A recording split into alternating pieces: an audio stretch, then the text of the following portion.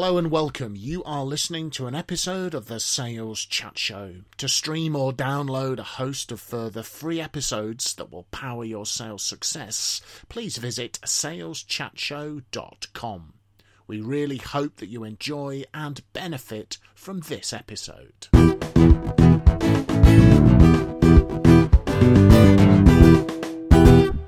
Hello folks, it's another episode of the Sales Chat Show, saleschatshow.com, driving your sales forward. And once again, I am joined by my esteemed colleagues, Mr. Phil Jester and Mr. Graham Jones. I'm Simon Hazeldine, and I'm in the chair for this one because I want to talk about win-loss reviews. So unless you are the most amazingly gifted salesperson on the face of the planet or extremely lucky, it's very rare for you to succeed in winning every single piece of business. That would be kind of crazy in competitive industries. Obviously we aspire to, but we don't necessarily do that. But I think sometimes massive opportunities are lost, whether we win a piece of business or we lose a piece of business, when we don't learn why that has happened. So I think what often happens when we win, we kind of celebrate, we get all excited, and then we focus on all the things we need to do quite correctly to now deliver the product or service to the customer. And if we lose, we sometimes get really upset, very annoyed, hacked off, etc. And then I think, unless we think about it quite carefully, we start to post-rationalise the loss and blame the customer. And because clearly the customer's an idiot because they didn't choose us, or well, they probably only didn't choose us because our competition undercut us. We hear that quite a lot, which sometimes is a reality, but often is an excuse. What I don't think happens very often is we go to the customer and we say, Mr. or Mrs. Customer, thank you very much for the business. We're very pleased. We'd be very interested to know what were the things that we did that made you want to choose us as your supplier or work with us. Please tell us what you really liked. Were there any areas where we could improve? And then the more painful one is to get in front of a customer who's decided not to use your services and say, could you please tell us why you deselected us or why you chose the competition? What was it they did better than us? What did we miss? A pretty painful conversation, but I have to say some of the most valuable learnings come out of the nasty, painful one. But also sometimes you think you've won it for a certain reason, and in fact the customer tells you something that you didn't realise was a good thing about your organisation. So, have you had experience of this, gentlemen? Is this something you think is a discipline the salespeople listening in should be doing? I think it is a discipline. Unlike yourself, Simon, I'm a man of few words, and I think for me this can be nailed in a sentence. And the sentence is simply, when you lose, don't lose the learning. And when you think about what's going on in our heads if we have lost a piece of business, I think as a discipline we should do two things, which some of our listeners might think come under the general heading of positive mental attitude. But the two things I think we should do is, first of all, look back in time and say, well, if I could put the clocks back, what could I have done differently in order to win this business? There's probably some learning in there for us as we say, well, actually, come to think of it, maybe I didn't have a good relationship with all the key people after all, or I didn't really understand what the competitors were up to. But I think it's a very good self-coaching question. If I could put the clocks back, what would I do differently? And the other thing I think we can do to reframe this in our heads is to find an opportunity in our diaries to go back to the customer on another day, even if it's in a year's time, and think, okay, well, I haven't lost this permanently. Maybe the company that have been given this piece of business, maybe they might make a mess of it. Yeah. So maybe I do need to put in the phone call or the visit in 3 months' time. So it is a loss, brackets, but only for today. And I think part of the mental approach here is to reposition it. What can I do in the future to have another go? Because I think as well in, for example, in other fields of life, like in sport, for example, in say football, we refer to soccer as our American listeners, but we call it football with the round ball. A lot of goals are scored on the second or third attempt of a rebound. You initially lose the goal, but then the follow-up gets it to you. It happens in ice hockey as well, which I'm a kind of a big fan of. But it's quite interesting in sales. We kind of go, okay, well, that's it.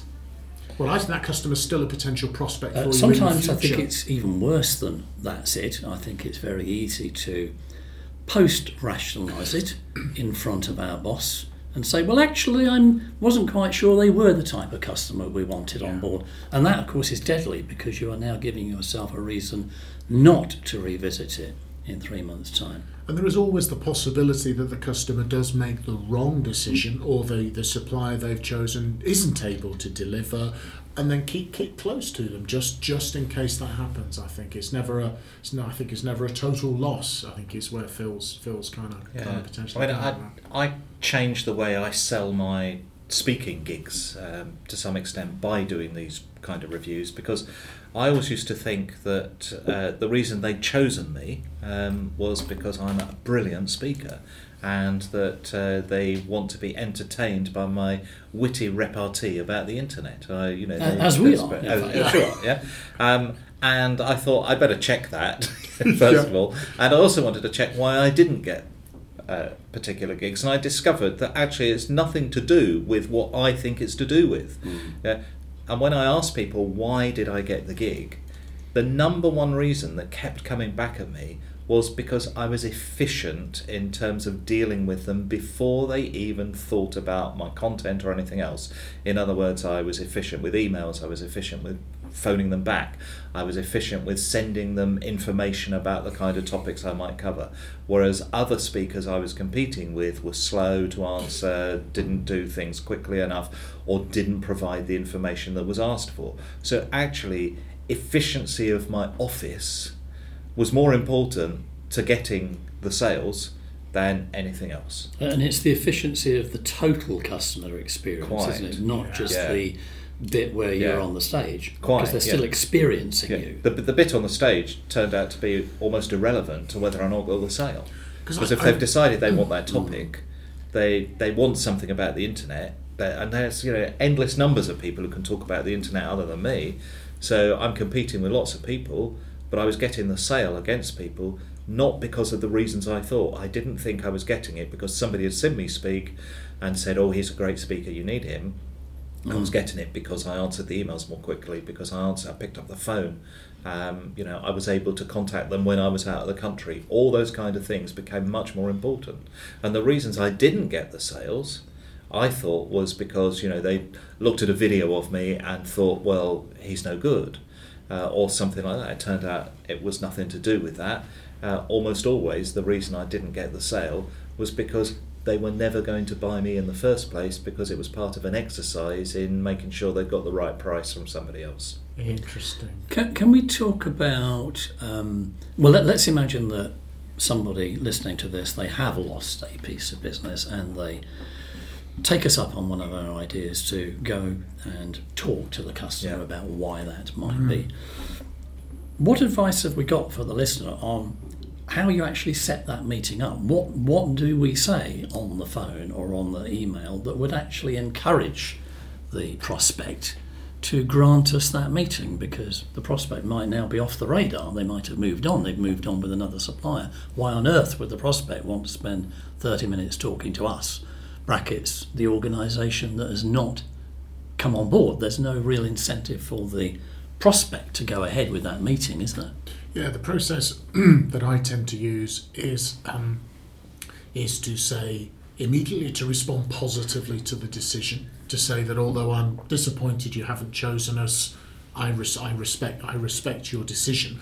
So I think it's basically, one is being respectful, but I would really like to understand a little bit more from you about why you didn't choose us. But I think that has to be very clear. This is not another attempt to resell, because I think if they think, oh, hang on a minute, I've told you we've not selected you, please now don't start being a pain and harassing us. It's a learning exercise for us for our internal organisation. And I'll sometimes say this is something we do with all clients, whether we win or lose. And usually 9 times out of 10 they're happy to meet in person, I think is ideal.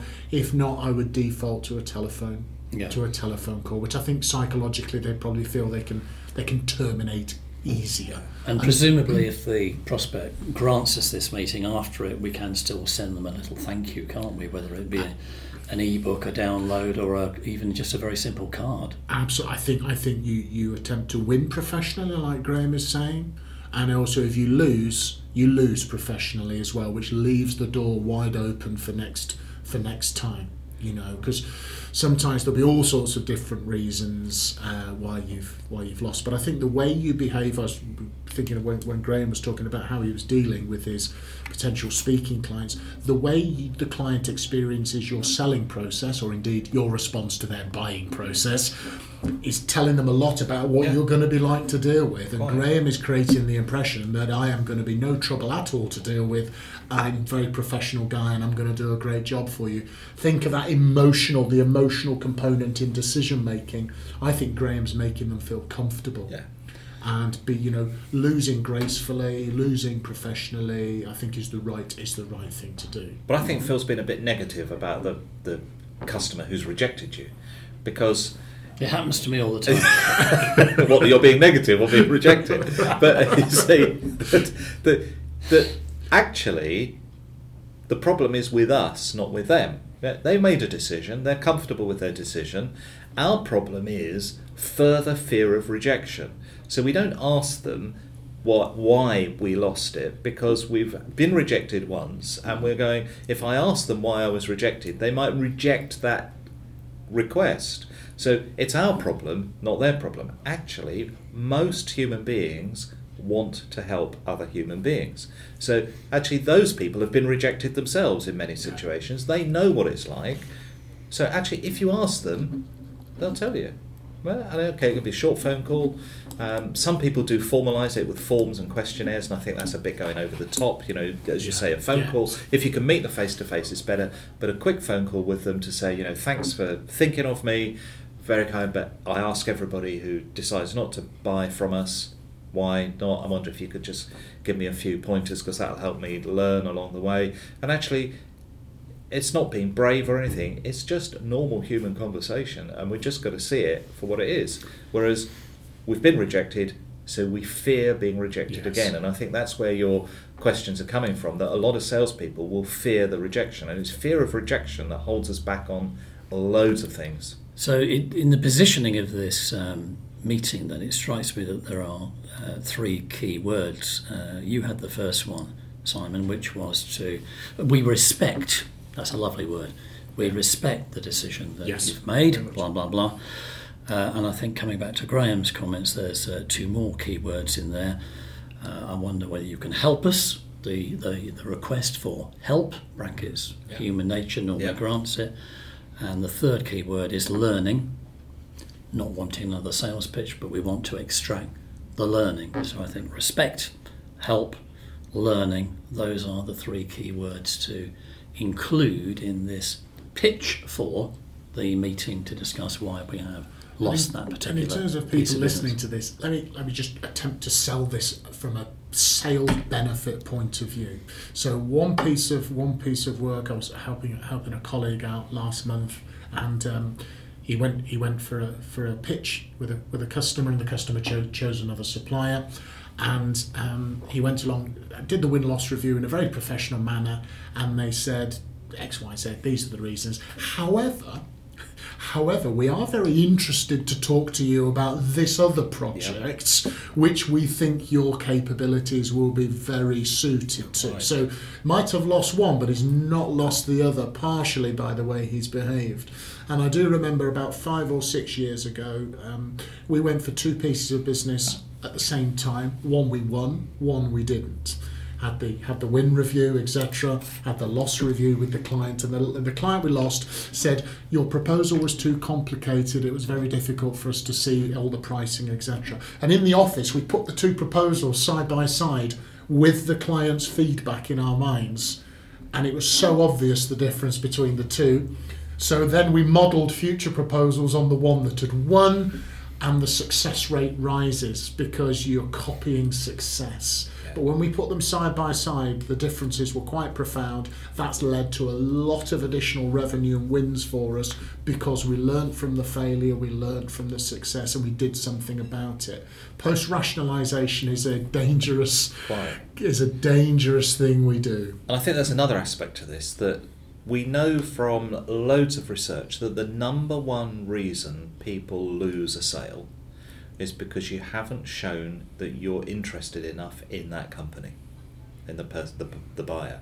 So you ring up once, they don't respond, you give up, and actually they're going, well, I want you to ring again to show me you love me, kind of thing. And you ring twice, and they're going, yeah, we're still not interested, and they don't respond, so you give up. We know that most sales occur after the 7th phone call, whereas most salespeople give up after the first phone call.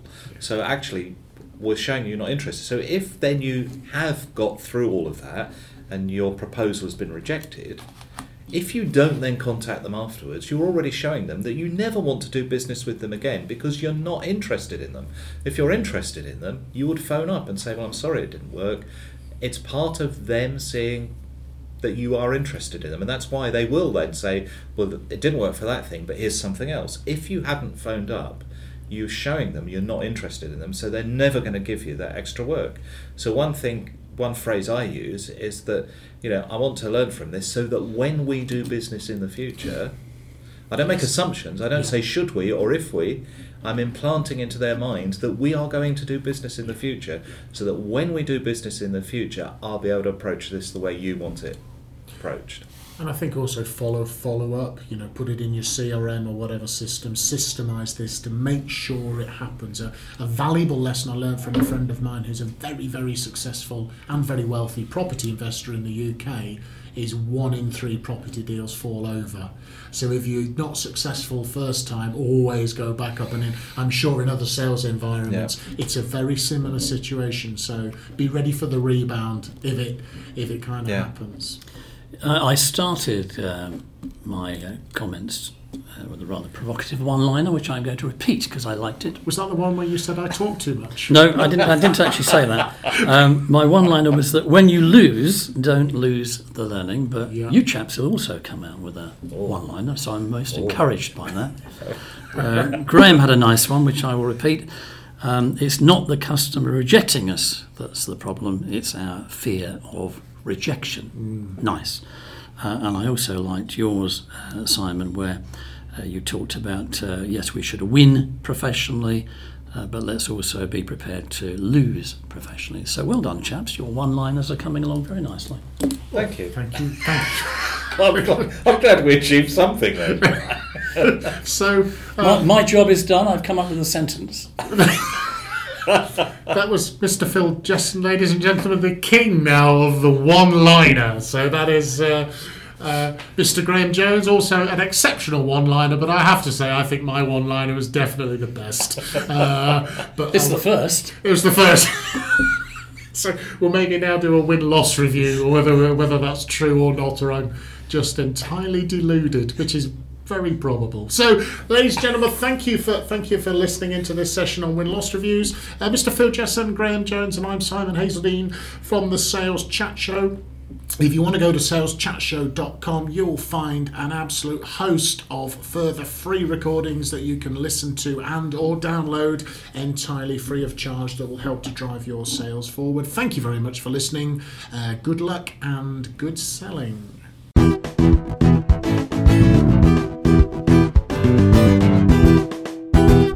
You have been listening to an episode of the Sales Chat Show. To stream or download a host of further free episodes that will power your sales success, please visit saleschatshow.com. Thank you very much for listening to this episode, and from everyone here at the Sales Chat Show, we'd like to wish you good luck and good selling.